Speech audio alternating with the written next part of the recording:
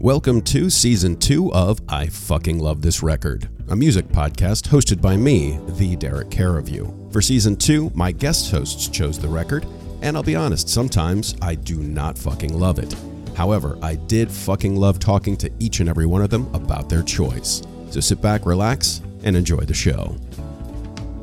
This episode, we are shooting for the moon and talking about Bloodletting, the third studio album by Concrete Blonde. It was released on May 15th, 1990, and was produced by Concrete Blonde and Chris Tsangarides. Tsangarides? I don't know, it's Greek to me. Darkening the light on the other mic today is a writer, a teacher, and a fellow American in hiding, Evelyn Aschenbrenner. Evelyn, thank you so much for joining the show today. Thank you for having me. How's everything going? Oh, very good. Looking forward to talking about this album. Yeah, me too. So this is a good one, and not one I probably would have chosen myself for reasons we'll get into with the analysis. So I was glad that you suggested this one because there's some really great tunes on here. So this is your choice. We're in Season 2. Season 1, you and I talked about Nirvana's MTV Unplugged album, and this was your choice. So how did this album enter your life? Okay, so this album came into my life, I want to say in 96 or 97. And I was going to my first goth club, Labyrinth, and they would play a lot of really really depressing stuff, think of Sisters of Mercy, Susie and the Banshees, and it's when I first heard the opening track, and I fell in love with the lead singer's voice. I fell in love with the ambiance of it. It was dark, it was weird, it was different, and I love the sound. And I think also it mentions New Orleans, and I think I connected it to books I was reading at the time, like Anne Rice and Poppy C. Bright, those vampire novels set in New Orleans. And that song just really hit all the right buttons at the right time. And did you go out and how long did it take before you went out and listened to the whole album? I think it was this song, and also a Dead Can Dance song was one that just really, I love dancing to them on goth nights. And so I asked the DJ what the songs were, and then almost very quickly I ran out and bought the album. And while the album was a little bit different than what I was expecting, I loved the lyrics, I loved the powerfulness of her voice, and I really fell in love with the overall, I guess we call gothic rock or goth rock would be the sound of this album.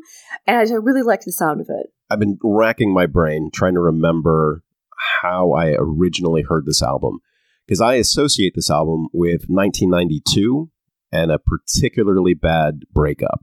So this is an album I don't revisit very often, with the exception of one or two songs. So I don't really listen to this album as a whole very often, because this is one of those that is stuck in 1992 for me. And I don't remember exactly if I was listening to it before and then just happened to that carried through the breakup, or if I was listening to it because of the breakup. I had friends who were living, so I was in Tampa going to school at the time. And I had friends who were going to the University of Florida in Gainesville, and they were also listening to this record. And I don't know if that was a coincidence or if one of those guys told me to listen to it, or I've been killing myself trying to remember why exactly I was listening to this album in 92 as opposed to in 1990, or, I don't know why. If it was because of a dance club, or I can't quite grasp it, and it's been driving me a little bit crazy. But either way, I still associate this album with that time, unfortunately. And there's a couple of tracks where I will talk a little bit more about that. So that's it. So that's how Concrete Blonde came into my life, I think. Yeah, I guess mine was much more definite because, again, it was the late 90s. I was living in a suburb of Detroit, and I was going to, it was a goth club. It was near City Club in downtown Detroit. And it was, I think, I was Saturday or Sundays they had goth night, and it was just, I was sort of this blossoming little goth girl, and I just fell in love with a lot of the music I heard, and this one left a really big impression on me just because not only was it dark, but it was also just, I thought it was really good. Her voice was amazing and other things, and I just, really made an impression on me. I can see why. She has a fantastic voice, and in the context of a goth club, that first Bloodletting, the vampire song, is the one that you heard at the club? Yes. Yes. Yeah, I can see how that would make an impression in clubs with club speakers and a full dance floor. That'd be a lot of fun. Oh, yes. Yeah, and I remember, I think that the main time I remember listening to this album was I'd be getting ready with my friends. We would come over to go over to the houses, white makeup, black eyeliner, rip up our fishnets, and then head off to Detroit to sneak into the goth club. 97. Yeah. It's so far away. Good year.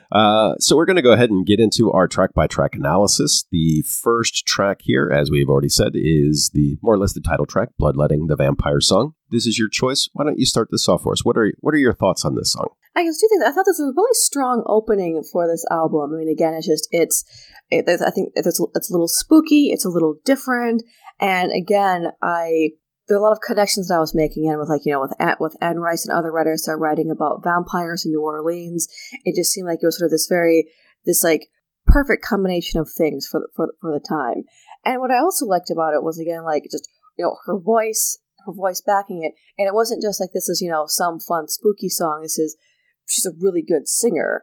And I feel like that is one of the reasons why, the words and the lyrics just really got under my skin. What do you think about it? This is a great opening track. I haven't been really very good about this lately, but as far as the different types of openers, this is certainly a call to action. This is meant to get you right into the album, get your hooks right into you.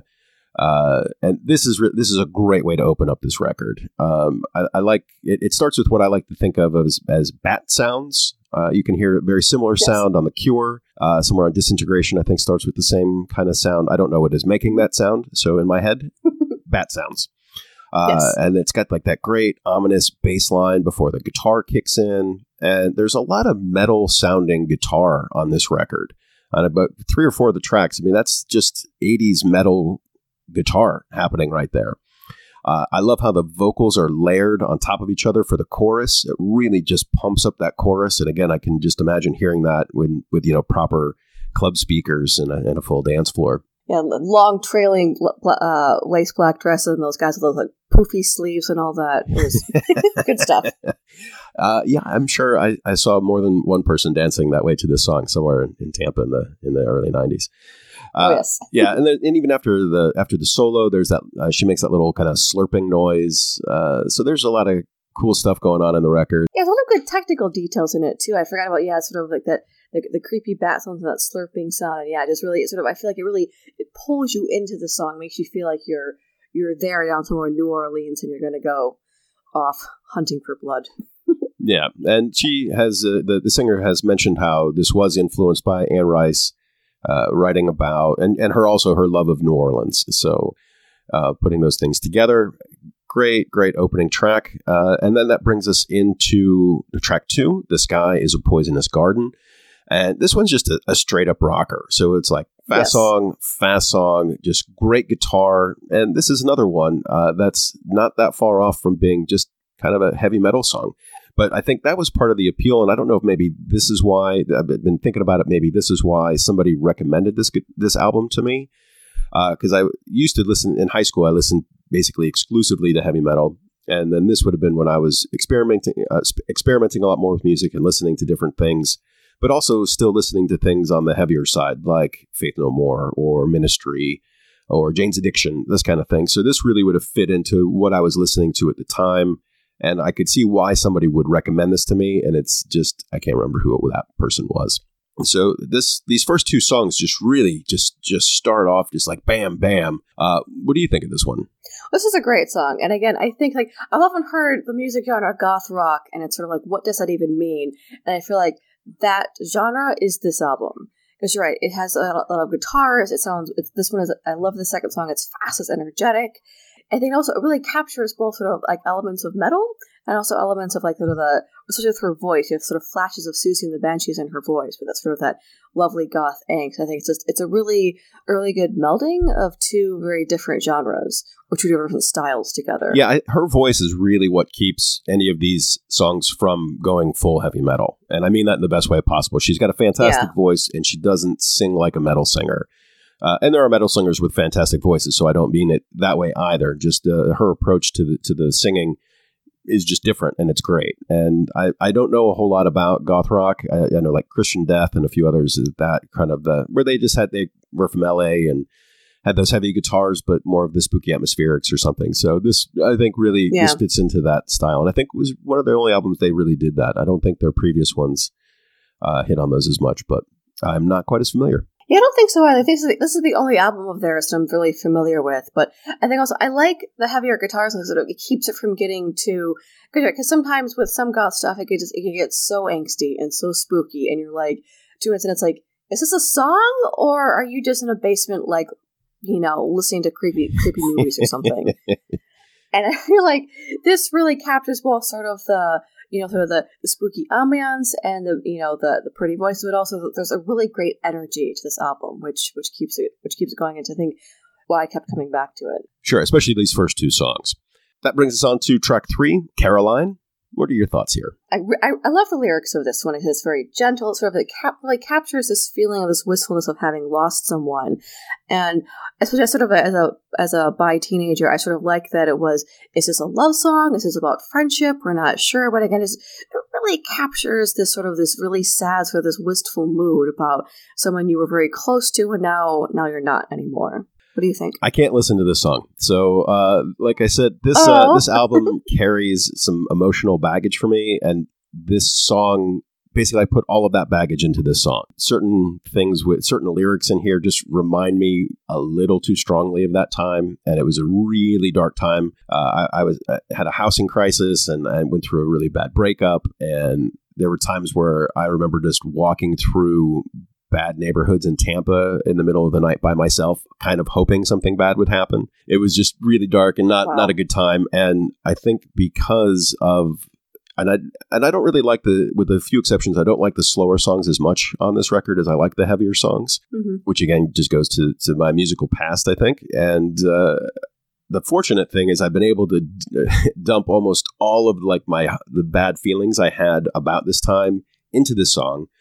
And I skip it, and I don't have to deal with it quite as much. And I don't want to get too much into details because it was a super long time ago. But so I don't really like listening to this one because this is the song that really pulls me back to that time. I'll say if any song that would capture those sort of feelings, I think it seems appropriate would be this one because again, it's a very melancholy song. Yeah, and it is like you said, kind of purposely vague, which is nice and allows you to kind of color in some of the corners on your own. Track 4, Darkening of the Light. I really like this song. This is one of the few of the slower songs that I like.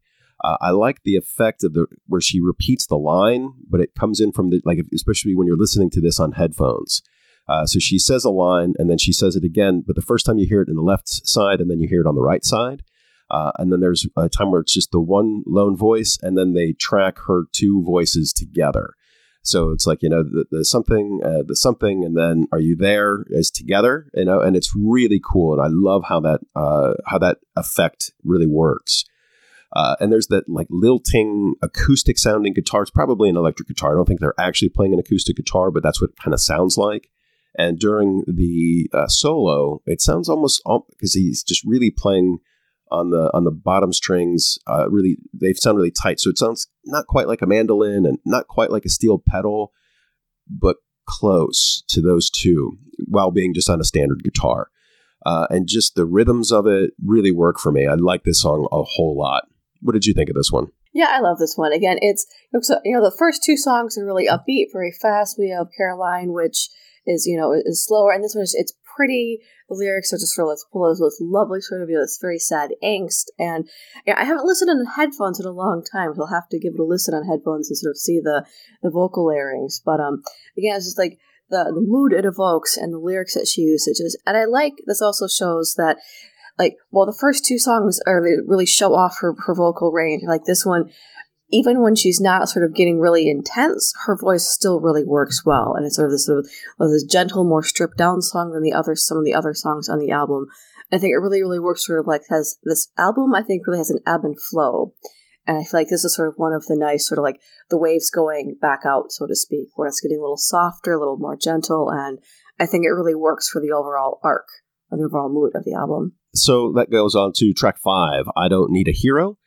What did you think? Yeah, I like this because I feel like this, I know it's probably not the same time period, but remind me, who is the singer that, Waiting for a Hero? Oh, that pop song. Anyway, I like this because, again, I feel like, again, it's sort of an interesting anatomy of a breakup in the lyrics here. And I like it because I feel like some of the other songs, like Bloodletting, is this very strange one. It's talking about, New Orleans and vampire hunting and blood and that sort of thing.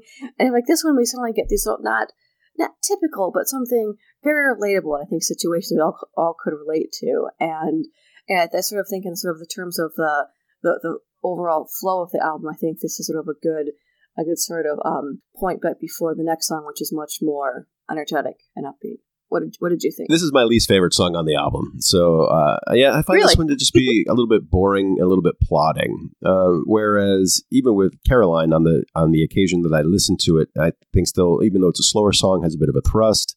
The Darkening of the Light, like I said, just has that really kind of cool rhythm to it. And then this one, just I feel like it doesn't go anywhere. I wonder if it's just the difference that I've always listened to this one on CD or on streaming and listening to it straight through. But if I wonder if this is finishing side one and then I'm flipping it over, if that makes any difference. Like if I appreciate it because it's ending the side as opposed to just kind of being there, because I don't really care for that one very much. Well, that brings us to the end of side one of Bloodletting by Concrete Blonde here on I Fucking Love This Record with our special guest, Evelyn Aschenbrenner. Now, Evelyn, you have a YouTube channel where you do a lot of stuff there. Why don't you tell my listeners a bit about that?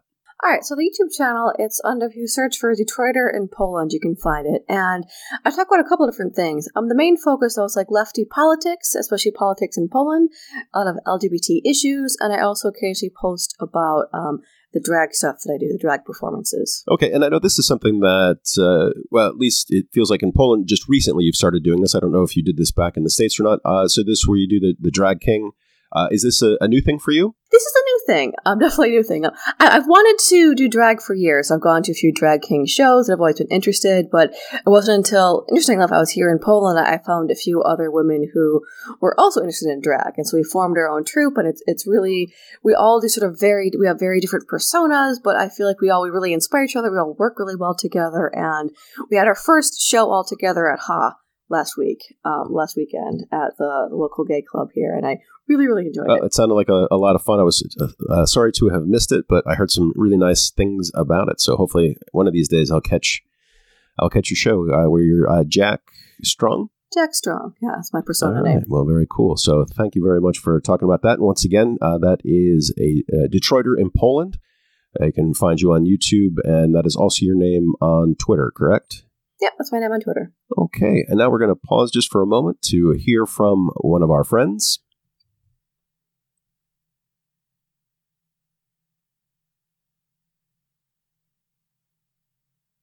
And now, back to the show. Okay, so we flipped the record over. Track 6, Days and Days. Man, I like this song a lot. It's just got that great bass intro. And this is something, I love a great bass intro. And that is something you didn't get a whole lot of in metal, because it was usually all about the guitar, occasionally here and there. But so that's what I love about, like, with post-punk bands especially.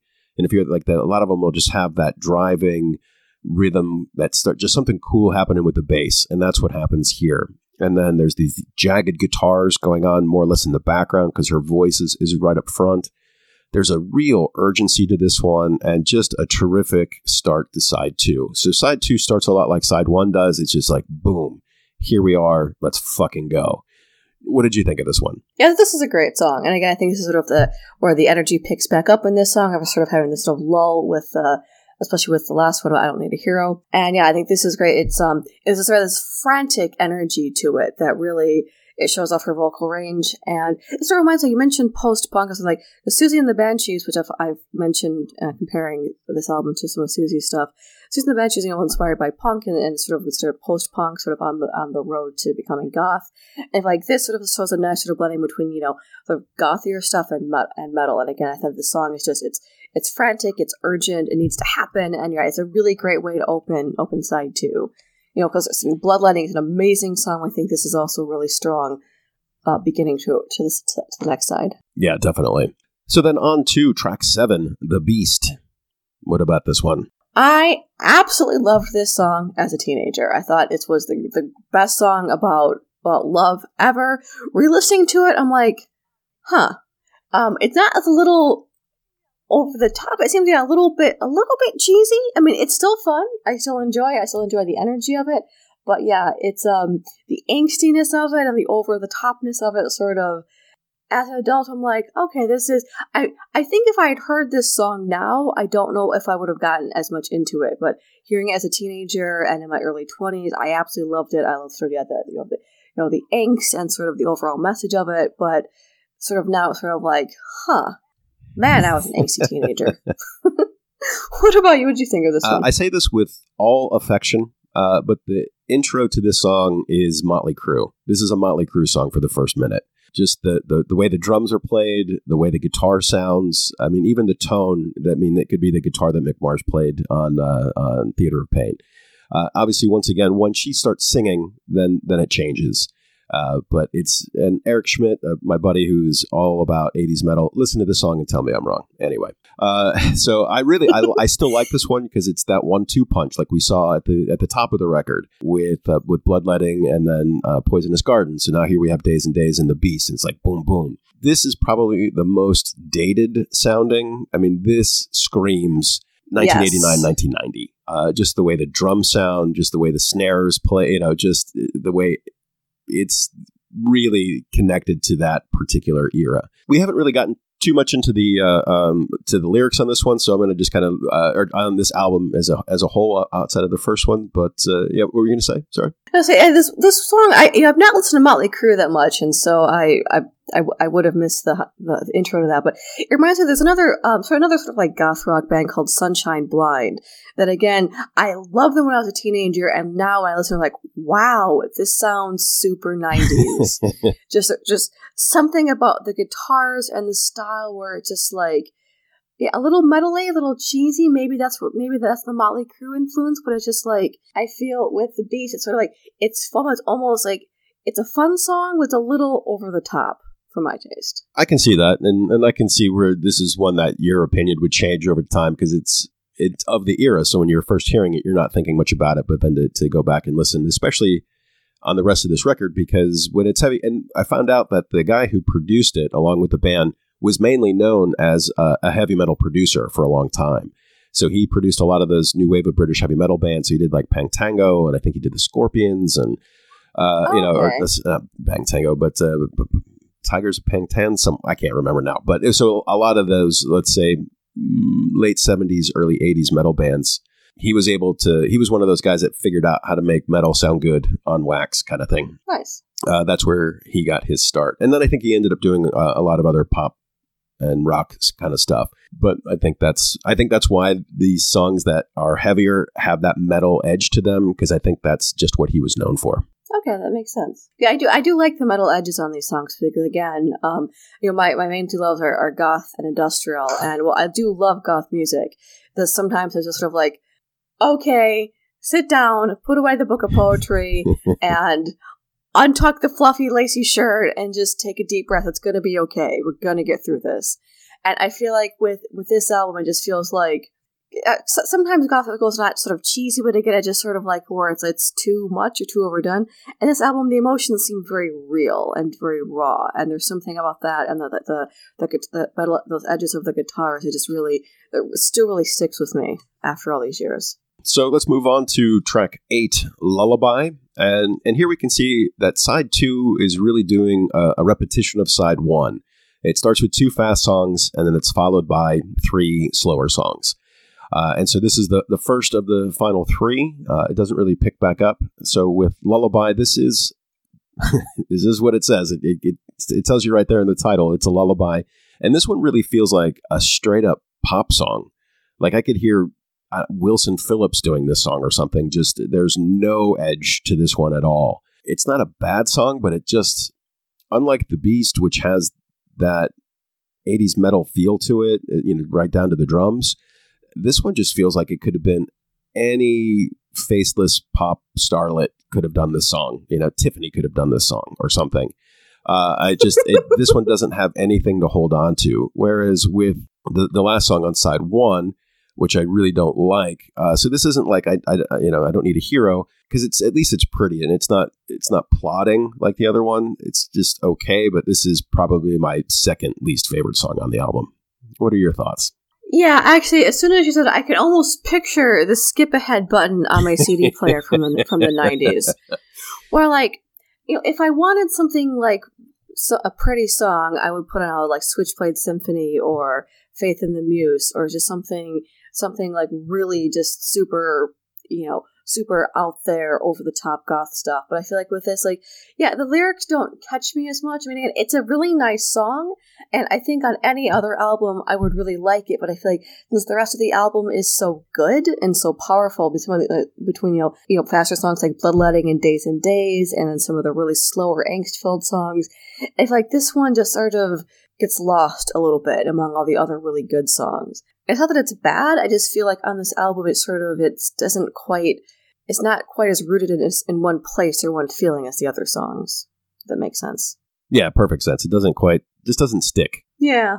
I think this is the one this is one of the few songs where, like, I was looking at the tracks and, like, what is Lullaby about? And I had to go and look at it. Yeah, not to mention that there's probably, a dozen songs called Lullaby, or the lullaby of something, So I think, but like Tom Waits has a song called Lullaby, and there's a lot of lullabies out there. Yeah, if somehow it reminds you of, there's a Beatles song, I think, Good Night. It kind of reminds you of that somehow, where it's just sort of this random slow song about, evening. That's like, okay.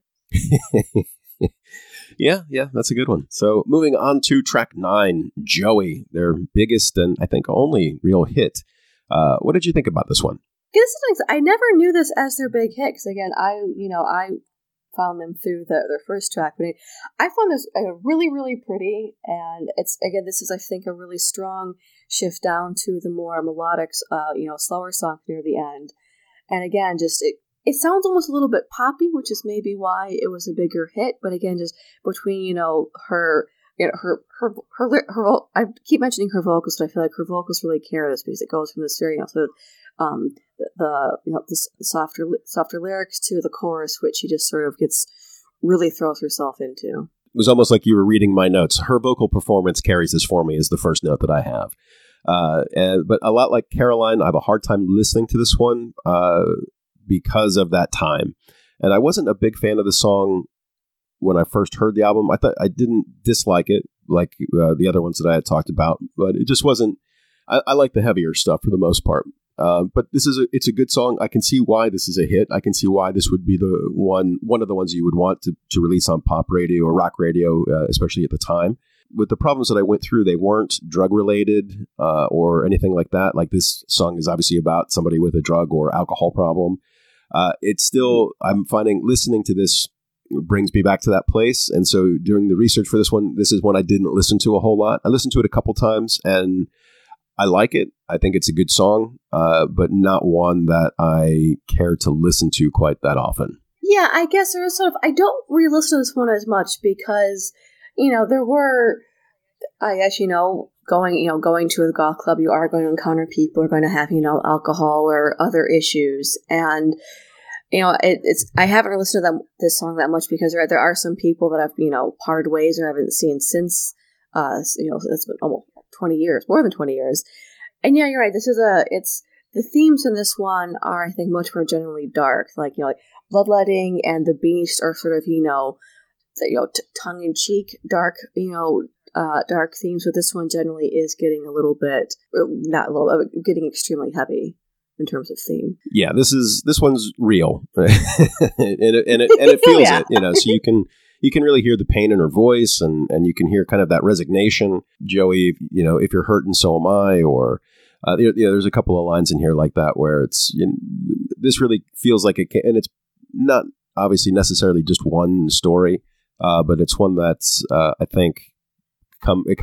This feels like it comes from a real place. There's a solo song she did called Souvenir, which is extremely slow and again comes from a very real, raw, vulnerable place. And I feel like this song is almost like sort of a prequel to that one, where it's obviously, there were some real stuff inspired this. You can hear it in her voice. You could hear it in the lyrics that she chooses. And yeah, I guess you're right. This is a difficult song for me to listen to. I don't listen to it that often. That brings us on to the final track, Tomorrow, Wendy.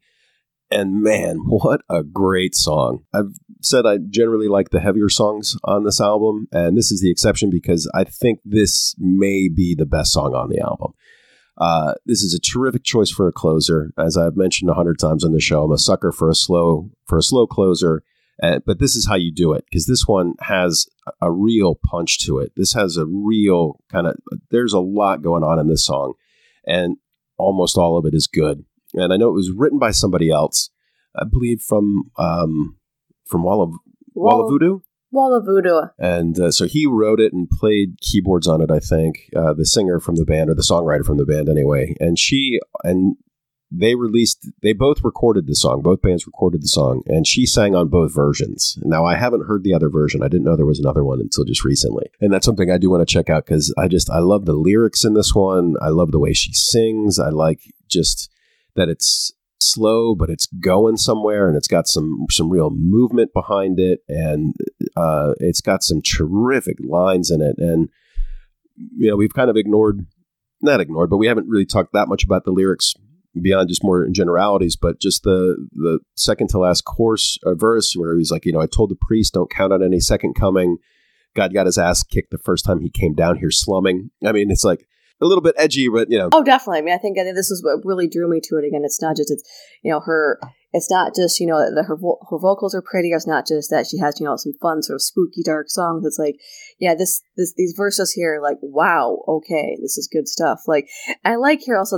She almost speaks the line. I wonder what he thought it would get us, with the priest and God getting his ass kicked, and it does. It works really well. I think in terms of it, almost like not being poetry, but very, very poetic. Just a terrific way to close down this album. That brings us on to our final thoughts. So, Evelyn, what was it of all the albums we could have done? Why did you want to choose this one? I think I wanted to choose this one because this one I still find like there's very few other albums that are anything like this in terms of style, in terms of depth, in terms of intensity.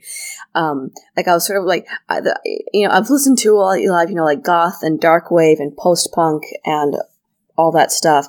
And I love that stuff, but I feel like this one really stands out in being very, very unique and also just being a great album altogether. Because I feel like if I wanted to listen to something like this, I'm not even sure what else would be like this. I mean, maybe Sunshine Blind has some moments of that, but I feel like this is just such a great, unique, distinct album. And again, between the lyrics and the power of her voice, I love this one. I always keep coming back to it. There's albums that you carry with you. So I like to think of Faith No More is the Real Thing, which could totally just be associated with 1990 and 1991 for me, because I listened to that album a lot during that time. But I never gave up on it. It's something that I carried with. I'd listen to it a couple of times a year type thing. And so it never became rooted in one place.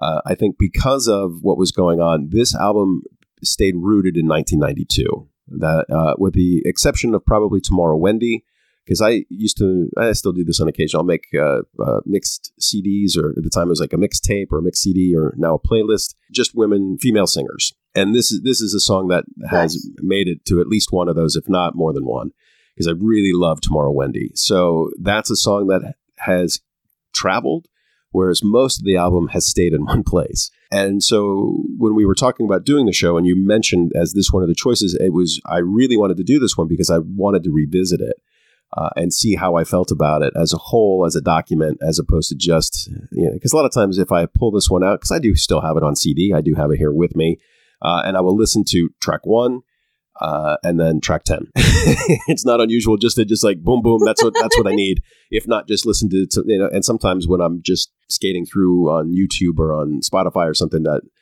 I'll look up Tomorrow Wendy in the course of just a bunch of female-led songs that I want to listen to. And I'll listen to Tomorrow Wendy like 10 times and then go on to something else. So just to kind of, recognizing it as a document was something I was looking forward to doing. So I appreciate you suggesting it.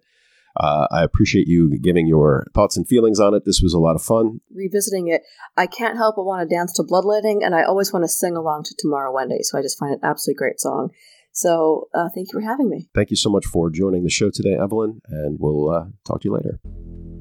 Thank you for listening to I Fucking Love This Record. If you would like to co-host an episode, contact me at lovethisrecord@gmail.com. This and every episode can be found on my website, lovethisrecord.com. If you would like to follow us on Facebook, it's Love This Record, Twitter, and Instagram, Love This Record 1. Music provided by The Ashes of Grissom, and thanks as always to original patron Mark Evers. Please remember to subscribe, like, and review, and we'll see you next time.